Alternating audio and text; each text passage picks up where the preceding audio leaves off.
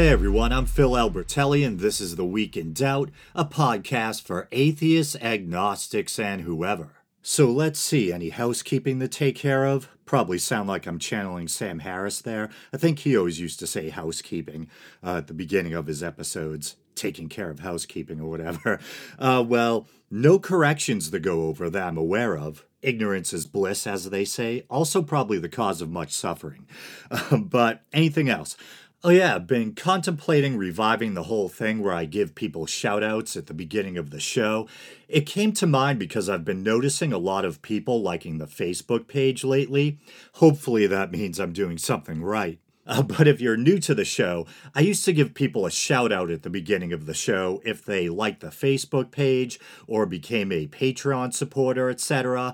But I'm a little conflicted, to be honest. On the one hand, I want to acknowledge or thank people for their support. But on the other, I know some people really value their privacy and might not necessarily feel comfortable having their names made public on some podcast. I'll think about it. That's also what's kept me from adding a roll of Patreon supporters' names at the end of the YouTube version of the show. I've seen other content creators do that, and I've always thought it was a cool idea, but I've chosen to err on the side of privacy. And speaking of Patreon, how's that for a segue? A couple of weekends ago, I uploaded some bonus content for the first time in a while. I offer my very surface-level layman's take on the Russia-Ukraine conflict and discuss a disturbing story out of India that I had been wanting to cover for a while. It involves monkeys supposedly waging what some have characterized as a revenge campaign against local canines following the death of a baby monkey or baby monkeys, plural. The good news is I don't want to give too much away because it doesn't make sense or seem fair to make special content for Patreon supporters and then discuss everything I mentioned in the bonus episode in detail on the main show. But suffice to say, the good news is that much of the story, at least according to the Newsweek article I was reading from, may actually have been exaggerated. I also drank for the first time in a while on the bonus show. I took a gamble on some hard cider that had been lying around for a while. I think the expiration or best by date said 2021, so last year, but still tasted good and I'm alive, so, So there's one more thing I want to take care of before we move on to the news stories.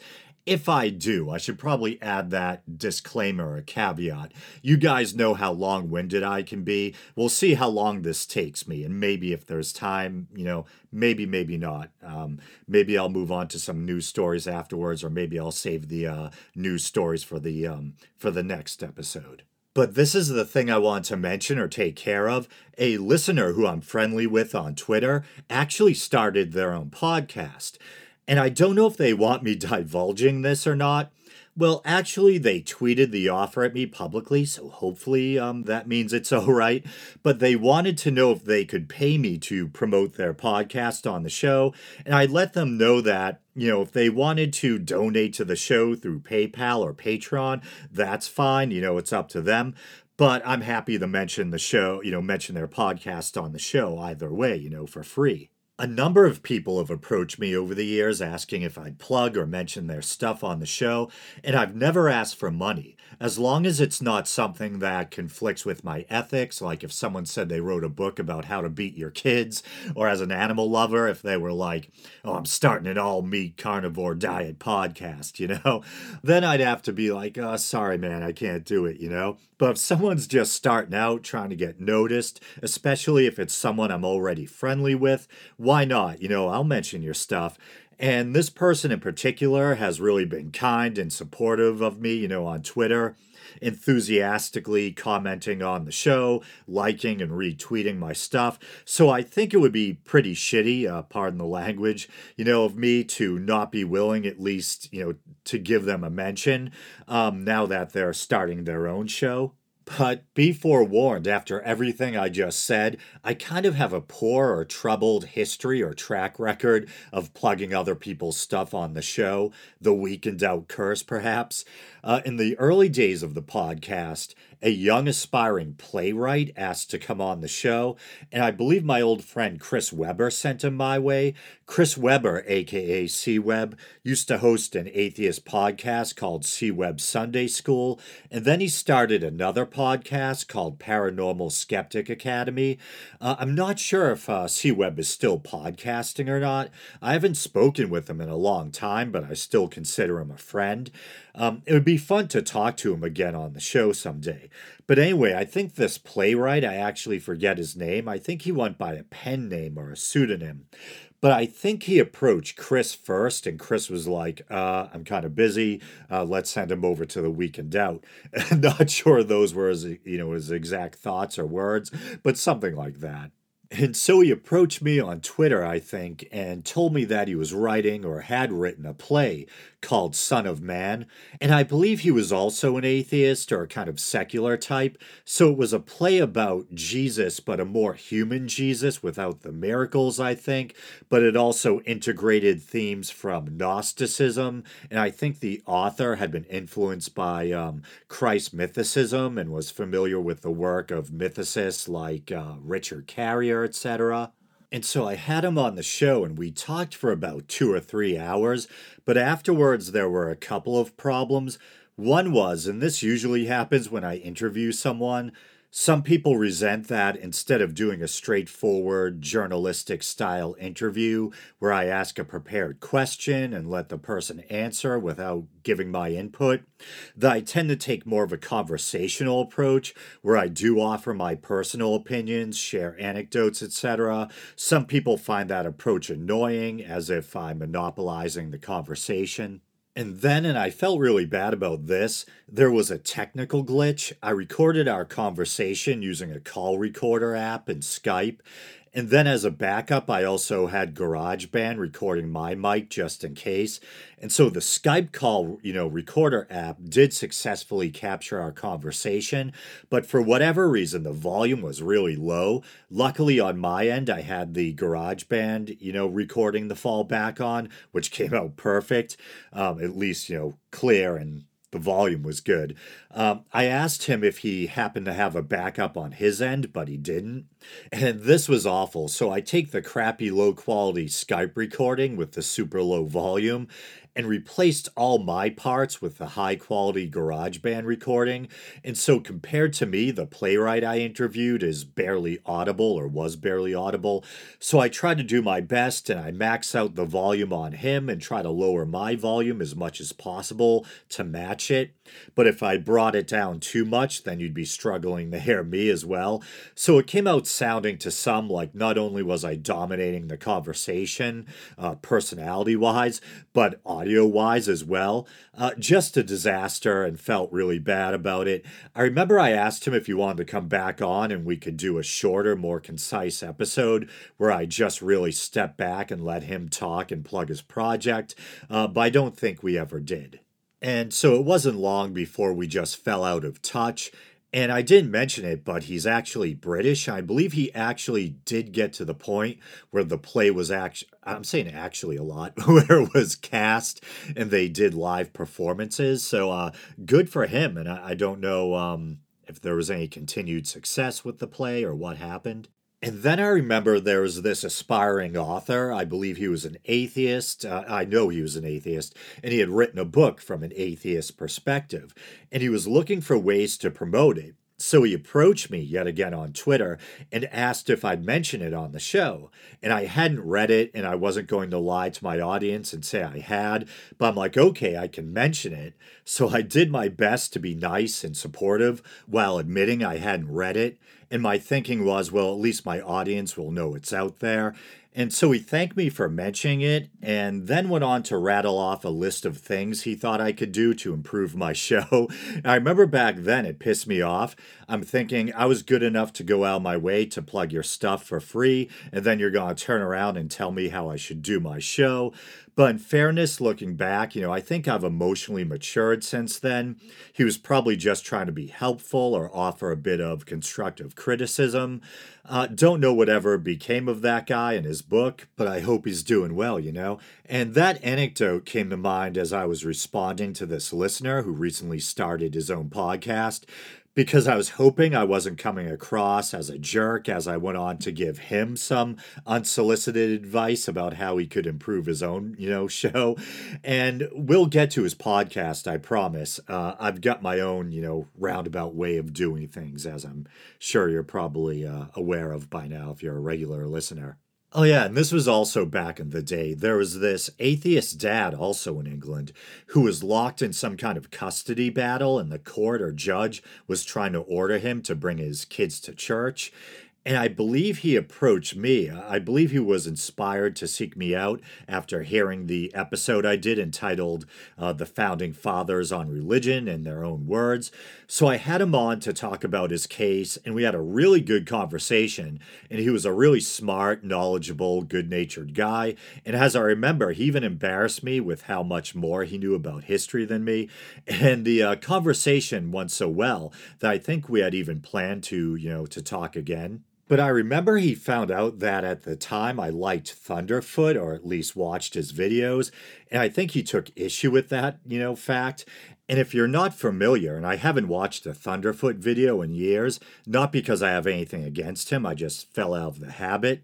But he's an actual scientist who, on the side, creates YouTube videos. Maybe by this point, maybe YouTube is his full-time job, I don't know. But he has a very successful channel. He started out making mostly atheist content, debunking creationists, that kind of thing. And then during or in the wake of Gamergate, started making kind of anti-SJW content, which is maybe why this dad from England objected to the fact that I, casually mentioned I was kind of a Thunderfoot fan or appreciate his content to some degree. And I had covered Gamergate myself back in the day, only on a couple of episodes, I think. And I can admit when I think political correctness has gone too far, but I've never been some rabid anti-SJW. But I think, I think that was it. Never heard from that dad again. Not sure if he still listens or not. On the off chance he does, peace, my friend, and I hope, everything has turned out well. Trying to take the high road, but I have to admit, and I think this is probably just a sign of emotional immaturity on my part. If I had someone on my show, especially or specifically, if they approach me and, I give them a platform or plug their stuff, for free or whatever, and then they drop me like a hot potato because maybe I like a content creator they don't like, it does kind of get under my skin. That happens with listeners too. I've had listeners over the years that have approached me because they like the show and we strike up kind of a friendship or rapport, and then I say something they don't agree with on one episode, and it's like, that's it, they're done. And at this point, after listening to all those stories, this listener who wanted me to plug their podcast is probably like, oh man, maybe this was a bad idea. But speaking of that, let's finally get to the subject of their podcast. And I have to admit, there's something I don't like about myself because it makes me feel like maybe I'm a bit cowardly or lacking moral character or backbone, at least in this one regard. And maybe it makes me a bit of a hypocrite because it's not often, but I myself will sometimes discuss on the show, instances where I think political correctness goes too far or gets absurd. But back to my point, I don't go on Twitter much, but when I do, I'll see friends, listeners, fellow content creators, even some fellow atheist podcasters post polarizing political stuff, anti quote unquote woke stuff, and I'll be like, damn, leave me out of it, And I'll feel kind of bad because I'm like, oh, it's so and so, they're my friend, or we're on good terms. And I'll be tempted to like their tweet, not necessarily because I agree with it, because often I'll find myself not agreeing with the comment in question, but I'll be tempted to like it anyway, just as a show of solidarity for someone I'm friendly with, But often I won't. And in fairness to myself, I don't think it's because I'm afraid to be judged by others on Twitter for what I like or retweet. I like to think I've matured beyond that, relatively speaking. But I think it's more of a practical concern. Believe it or not, after doing this for about a decade, I still harbor, delusions or whatever of possibly growing the podcast.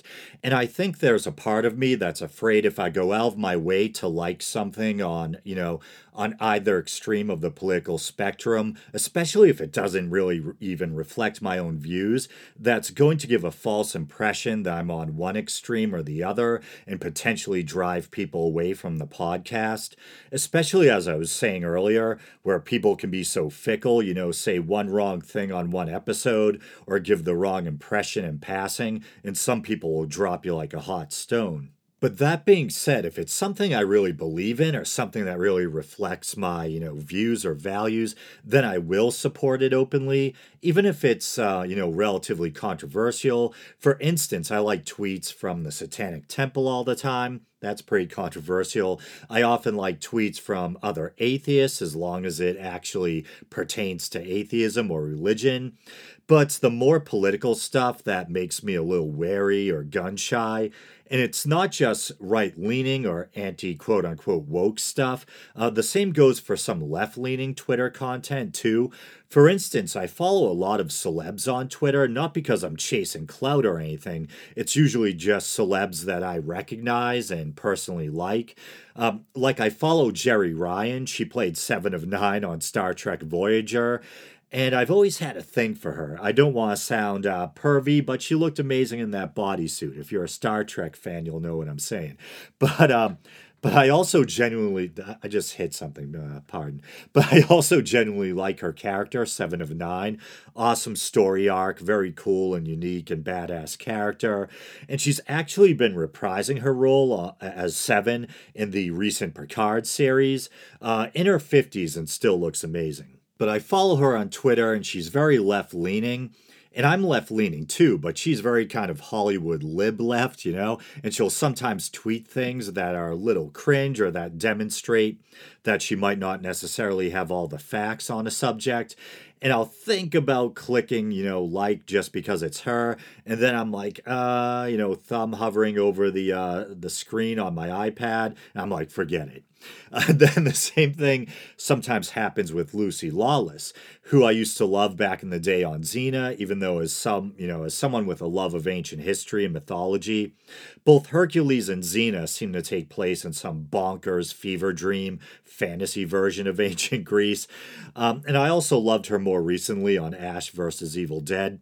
But she's an environmental activist, and she's very passionate, and she's constantly tweeting. And I find myself agreeing with most of her environmental activism tweets, and a lot of her political tweets as well. But once in a while, I'll see one, and I'm like, I'm not touching that, man, Happens with retweets as well. Sometimes people you like will retweet something that is off or missing context, and it's like, hands off the mouse, back away slowly. But yeah, the really divisive political and culture war stuff can get really exhausting and stressful. And sometimes I'm just like, can I just, like horror movie and pet tweets? In fairness, once again, maybe I'm a hypocrite. I was starting to get pretty political on the show for a while, sharing my anti-Trump sentiments more than perhaps some listeners were comfortable with. But I've been trying to get back to the roots of the show, where if I do cover politics, it's at places where politics and religion intersect, separation of church and state issues, bigoted fundamentalists, politicians pandering to the religious right, that kind of thing. But now that I've added what was probably a relatively unnecessarily and overly long preamble, 16-minute long preamble, let's finally move on, to the Listener and Questions podcast. And I apologize to the listener for such a kind of rotten and unfair or loaded setup. I spend all of that time talking about how I don't consider myself some rabid anti-SJW, and I'm a bit put off by the political and culture war stuff. And the name of their show is the Anti-Woke Podcast, And I think that's why I went into all that stuff. I was trying to give some context as to where I stand in relation to their content. And I remember I was like, okay, diplomacy skills, don't fail me now. How do I thread the needle? How do I, on the one hand, promote the podcast of someone who's been very supportive of me and my show on social media without making it seem like I'm, quote unquote, anti-woke myself? because I'm somewhere in the middle. On the one hand, as a left-leaning person, I'm pro-diversity, inclusivity. I'm supportive of the LGBT community, etc. But at the same time, I think political correctness, as I've already said, can be taken too far, and taken to the extreme, it can start to seem, absurd or downright Orwellian. And I'm someone who doesn't like thought and speech policing. But I'm not someone whose bread and butter is tackling quote unquote woke culture or whatever. It's not where my passions lie. But I told the listener, and hopefully it didn't make me seem cynical. But I was like, paraphrasing, man, if you were ever going to do an anti woke podcast, this would be the time. It's a very popular, niche or niche right now. And I told him I think he has a good voice. It's funny, he's always been so enthusiastic on Twitter that I expected him to have a kind of high cartoony voice for some reason. But he's got a guy's voice, with kind of a deep timbre to it. So a good voice. And, I could see him building an audience of people who are into that content. And I should probably be taking my own advice, but I told him, I was like, yeah, your sound's not terrible, but work on improving your sound. Maybe find a good intro or a bumper, music, go for it. I've been doing this for about, as I said, a decade now. And I can't believe it. And I'm still trying to improve my own sound quality. And as it, turns out, I was recently forced to get a new computer. I think I mentioned that in the show. I got a refurbished Mac Mini after the last one suddenly crapped out. And I ended up losing a bunch of my audio loops, including the bumper music for the show, working to get all that back. And I was never completely dedicated to that bumper music anyway. But in the meantime, I've just been using that little boom effect at the beginning of the show. So yeah, I probably need to be taking my own advice. And I've always assumed, I've never conducted a poll or anything, that the lion's share of my audience are probably similar to myself ideologically, relatively left-leaning or progressive, atheist or skeptic types. But I know I also have listeners and YouTube viewers who lean more right, and listeners who may, not necessarily be atheists, but they appreciate the subject matter, the documentary episodes, etc. In fairness, there are also left-leaning people who are anti-woke or anti-woke types who self-identify as being on the left.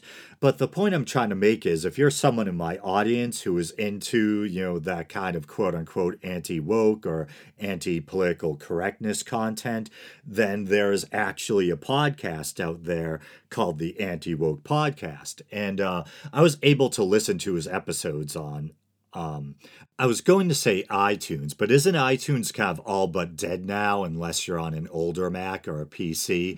Because I believe iTunes has been fragmented into several different apps, the podcast app, an Apple TV app, Apple Music app. But I meant to say that I was able to find his show in Apple's podcast app on my iPhone. So you can find him there, and he's also very active on Twitter. And I did my due diligence and I listened to several episodes, and one of the more recent ones really caught my interest. In it, he discusses instances of what seemed to him to be, I think, what some would call quote unquote forced diversity. I can't remember if he uses that specific term, but I think how I just put it is a fair assessment, hopefully.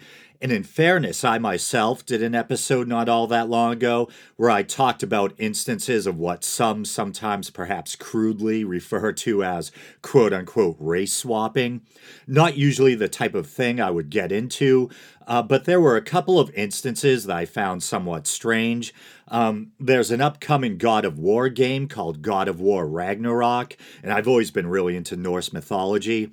And so it's inspired by or takes place in the world of Norse mythology. And it was revealed that they made Angrboda, a female frost giant who's kind of like the Greek Echidna, a mother of monsters type character. In the myths, she gives birth to a number of the most notorious monsters in Norse mythology: Jormungandr, the Midgard or world serpent, the goddess Hel, and the monstrous wolf Fenrir or Fenris. But it was revealed via promotional shots or character reveals that they made the character black.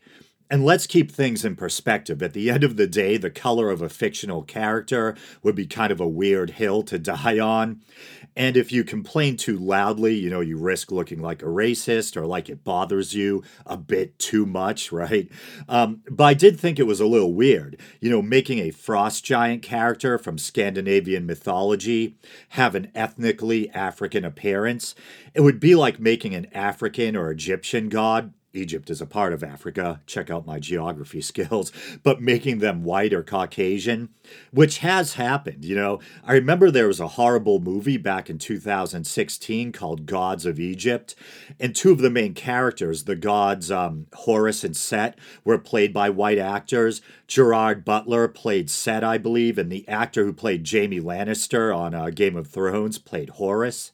And I remember thinking, I like these two guys, but that's a little messed up. They did cast the late Chadwick Boseman as the god Thoth, which was cool, And in fairness, there's a long history of Hollywood whitewashing, John Wayne playing Genghis Khan, or is it Genghis now, right? Genghis Khan. White actors playing Egyptian pharaohs, etc. There actually were white royals in ancient Egypt, but that wasn't until later with the Ptolemaic dynasty. Alexander the Great's general Ptolemy settled in Egypt after Alexander conquered it, and that's actually where Cleopatra came from. She was part of the Ptolemaic dynasty, and the Ptolemies were Greek. Well, I know it's a weird thing. Alexander the Great was technically Macedonian, but essentially you can consider ancient Macedon as part of Greece. And the quote-unquote race of the ancient Egyptians has always been kind of a topic of speculation and contention.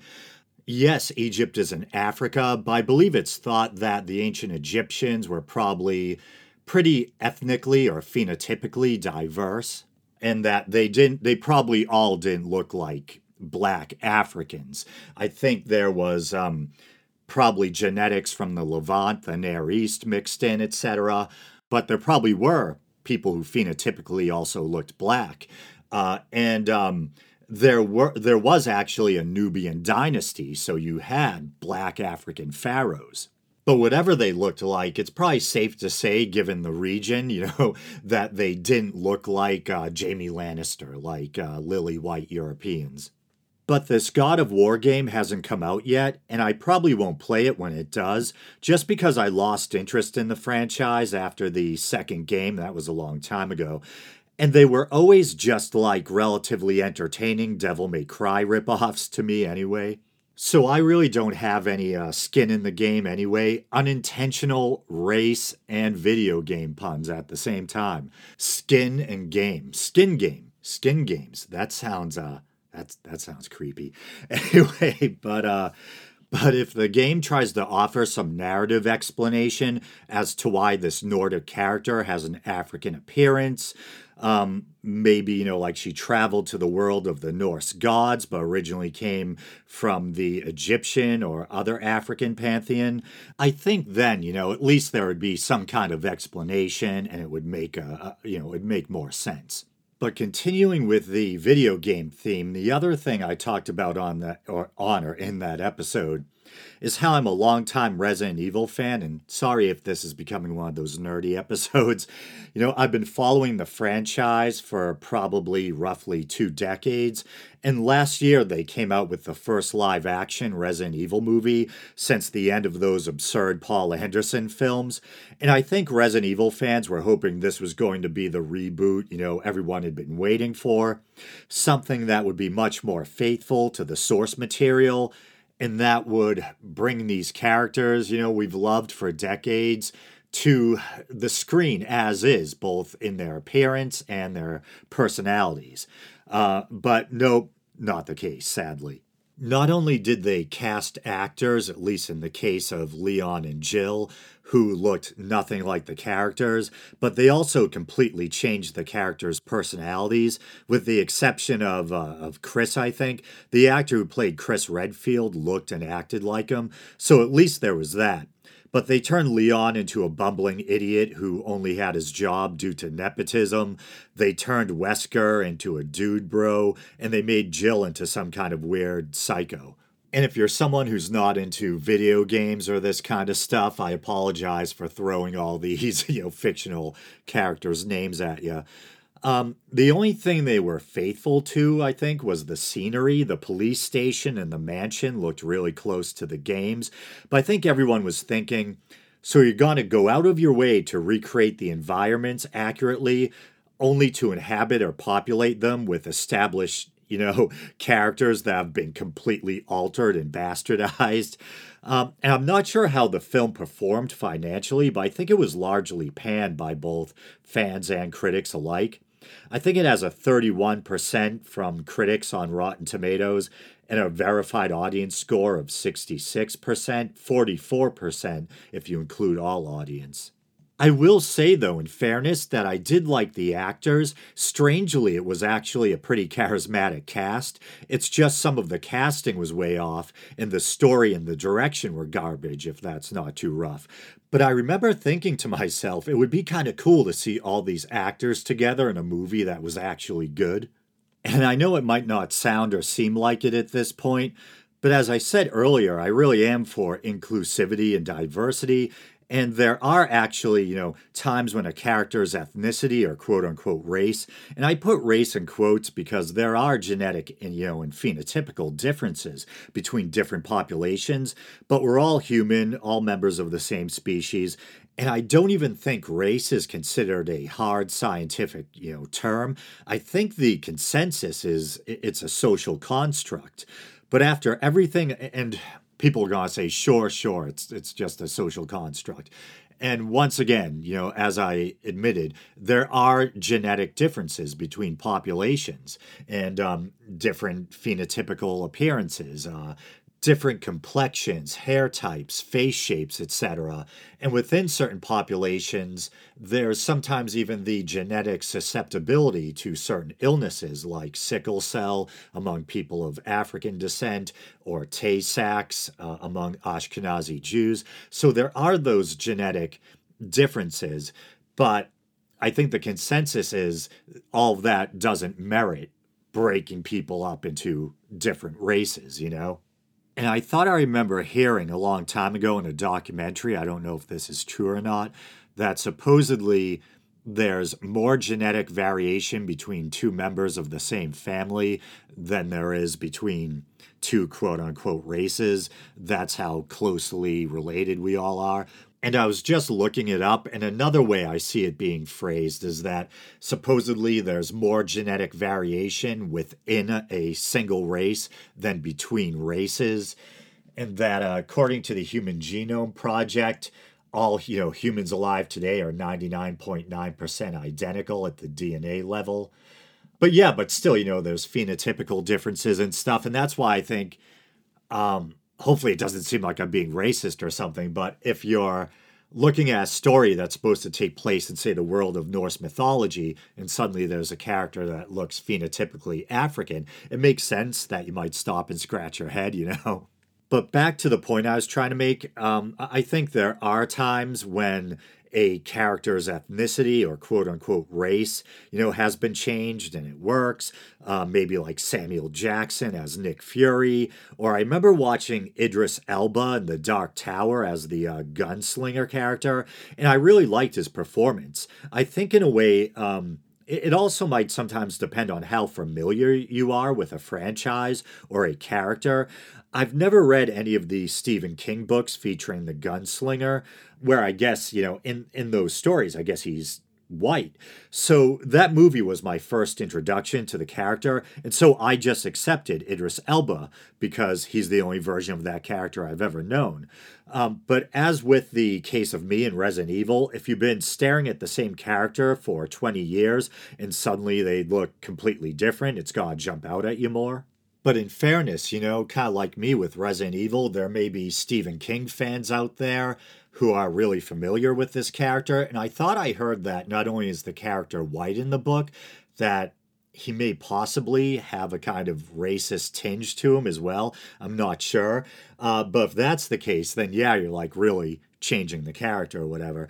But I think generally it's better if instead of just doing the old swap-a-roo, if you try to make things more inclusive and diverse by introducing new characters to existing franchises or, create brand new stories with a diverse, cast or characters. I think a great example is one of my favorite TV shows of all time, Raised by Wolves. Not the British sitcom by the same name. Did I just say shitcom by accident? But the but the sci-fi series about androids and atheists. That sounds like a really dull tabletop game, androids and atheists.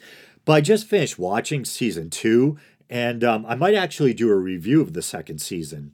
But my two favorite characters on the show are the android's mother and father. Mother's white, father's black, and the human kids that they raise on this distant planet after an apocalyptic war on Earth are every color of the rainbow: white, Asian, black. I think one of the girls is Indian or Pakistani, or of Indian or Pakistani descent. But a great show, and I think it does an awesome job of being diverse without it being forced or hitting you over the head. But in that listener's recent episode I mentioned, he touches on a couple of things that caught my attention.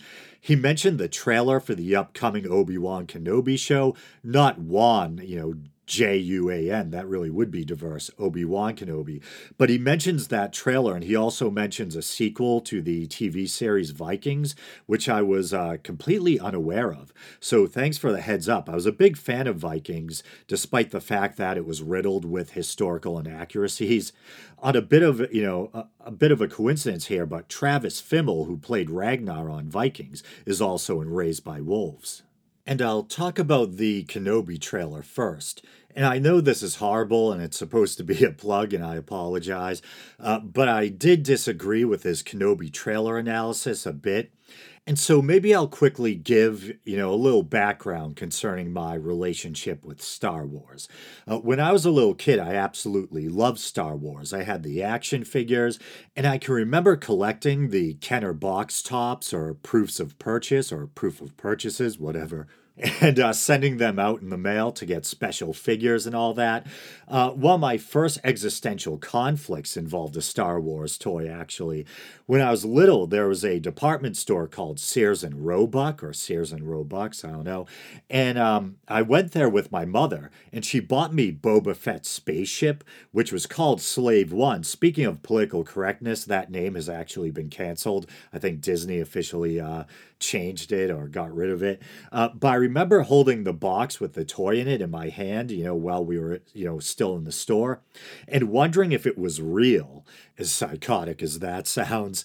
And how did I know anything was real? Messed up, I know, but I don't think it's uncommon for kids to have musings like that, as their sense of reality is still forming or developing. But I loved Star Wars, and then when I got to be maybe around 12, and I started to feel self-conscious playing with or having my parents buy me toys, and all the Star Wars stuff, all my Transformers, GoBots, Shogun Warriors, they all went up to my parents' attic, and I didn't look at them again until I first moved out and dragged them all down so I could sell them on eBay to help pay bills. I don't even think I really, thought about Star Wars again until maybe the prequel movies came out. And I couldn't even be bothered to see those in the theater. I just waited till they came to TV or whatever. And like a lot of people, I had mixed feelings about the prequels. There was some cool moments and some cool ideas, but there was also a lot of cheese or cringe and just some, bad calls on Lucas's part. But I still think the last half of Revenge of the Sith is some of the best Star Wars ever. I love when we actually get to see Anakin really start to turn to the dark side. And then after the prequels, I pretty much went back to not even thinking about Star Wars. But I noticed, I don't know if it's, a part of getting older or what, but over the last 4 years or so, I've started to feel nostalgic for a lot of the things from my childhood. And I think it was around the time of the lockdown, but I just binged watched all the Star Wars movies. And I watched them in order from the prequels through the original trilogy, and then the sequel trilogy, which I also have my criticisms of. There are some things I actually like about the sequels, like some of the characters, for instance. I actually really like Daisy Ridley. I think she's an attractive and charismatic actress, and I think she's a good fit for the Rey character. In costume, she looks right at home in the Star Wars universe, and I don't think Rey's a bad character. I even like the name, short and punchy, it works. And then there's Gwendolyn Christie, I think her name is. She played Brienne of Tarth on Game of Thrones. But I like her character, Captain Phasma, and I also think the actors that played Finn and Poe are charismatic and likable. The shame of the thing is, it's just all wasted on a disjointed mess of a trilogy. The directors and people behind it were entrusted with one of the most valuable and beloved franchises in entertainment history, and they couldn't even be bothered to come up with a well crafted, solid, coherent plot ahead of time. That could then be broken up into 3 movies or installments. It's like, we'll play it by ear and see how it goes. We'll make it work somehow. Well, they didn't, but I know there's actually people out there who like those movies. Like I said, there's things I like about those movies, but they were a mess, man, and the franchise and the fans deserved better. They could have taken the time, like I said, to make a well-crafted, coherent plot that would arch all 3 movies ahead of time, instead of kind of winging it. But anyway, so I binged all the movies, and then I had always avoided the Clone Wars TV series because I was kind of put off by the animation style. But I decided to binge watch the final season of that, and then I also binge watched all of Star Wars Rebels. And of course, I've spoken on the show about how I'm a big Mandalorian fan. I watched the Book of Boba Fett too. That was kind of a bummer, except for the couple of episodes that focused more on the Mandalorian, than Boba Fett. But yeah, so you can probably tell that over the last couple of years, I've become something of a born-again Star Wars fan. So anyway, one of the criticisms or observations the listener made on his podcast regarding the Kenobi trailer is that the trailer focuses on this unknown character we've never been, introduced to. She's portrayed by a young, svelte black actress and appears to be some kind of bad guy. She's dressed in black and I think wielding a red lightsaber. And because the trailer kind of lingers on this character for a bit, I think he was assuming that, oh, here we go, political correctness. This strong black woman's gonna give it to Kenobi, I didn't quite see it that way. Like I was saying before, I think diversity is a good thing when you're dealing with new characters, etc. Creating new characters instead of just swapping the skin color of existing ones. So as far as I know, unless she's mentioned in the books or video games, this is a new character. Why not make her black? If there's white people in space, why not black people in space? We already know there's, some Lando, Finn, etc. Space Latinos too, Jimmy Schmidt. Actually, I think he's part Dutch, right? But part Puerto Rican too. One thing that'll definitely interfere with your suspension of disbelief while watching Star Wars is, if you suddenly stop to think, and this has happened to me, wait, how the hell are there humans in another galaxy? Where'd they come from? Are they the same as us? Is there some Stargate shit going on? But seeing as I was just talking about how I binged watched all this Star Wars stuff, I can actually offer some insight into the nature of this character from the trailer. The series Star Wars Rebels introduces, I think they were introduced in Rebels, but the idea of these characters called Inquisitors. They're these figures trained by Darth Vader to hunt down Jedi. The male ones are called brothers and the female ones are called sisters. And based on other footage in the trailer, I feel confident that we're dealing with Inquisitors, and she's one of them. In fact, the only thing that bothered me about the trailer, and a lot of people were commenting or complaining about this, and this is a really nerdy observation, is that the Grand Inquisitor's character design is kind of whack. The character appears in Star Wars Rebels, and the live-action version looks off. The head shape in particular is all wrong, which is strange since the same species appears in the prequel movies with the correct head shape, so they've proven over a decade ago that you could do it in live action, so why can't they do it now? I don't know. But as I mentioned, he also brought up the fact that there's another Viking series, and he mentioned that there's a Jarl on the show, a kind of medieval Scandinavian vassal or ruler who serves below a king. I think it might be the root of the word Earl, but their name is Jarl Hakon, I believe, and they're portrayed by a black actress. And as maybe you could imagine, this has generated a certain amount of controversy. I have to admit, even when he mentioned it, I was like, wait, what? Really? And so, just in case I have to spell it out, a woman of color sitting on a throne in medieval Norway. But when you dig a little deeper, it doesn't sound quite as absurd. I haven't watched the show yet, but apparently the way they explain it on the show is that her grandfather was a Viking who met her grandmother in Alexandria, Egypt, and brought her back to Norway, where they had a son who was this female Jarl's father. And the Vikings did actually make it as far as Africa, so it's not that implausible when you think of it. And a really interesting thing that I discovered that kind of really shines a new light on things is that the actress who plays this Jarl, I believe her name is Caroline Henderson, is actually half Swedish. She was born in Stockholm, yeah, I can talk. She was born in Stockholm and moved to Denmark. I think she still lives in Denmark. So ironically, this black or biracial actress probably has more Scandinavian or Viking blood than many of the people complaining about her being on the show. But as I understand it, there were some Norwegian folks, who were kind of upset by this because they saw it as people messing with their history, because there was an actual historical figure, Jarl or Earl Håkon, a male ruler in the 11th century in Norway. But according to the people behind the show, this is a different Jarl Håkon, a purely fictional character with the same name.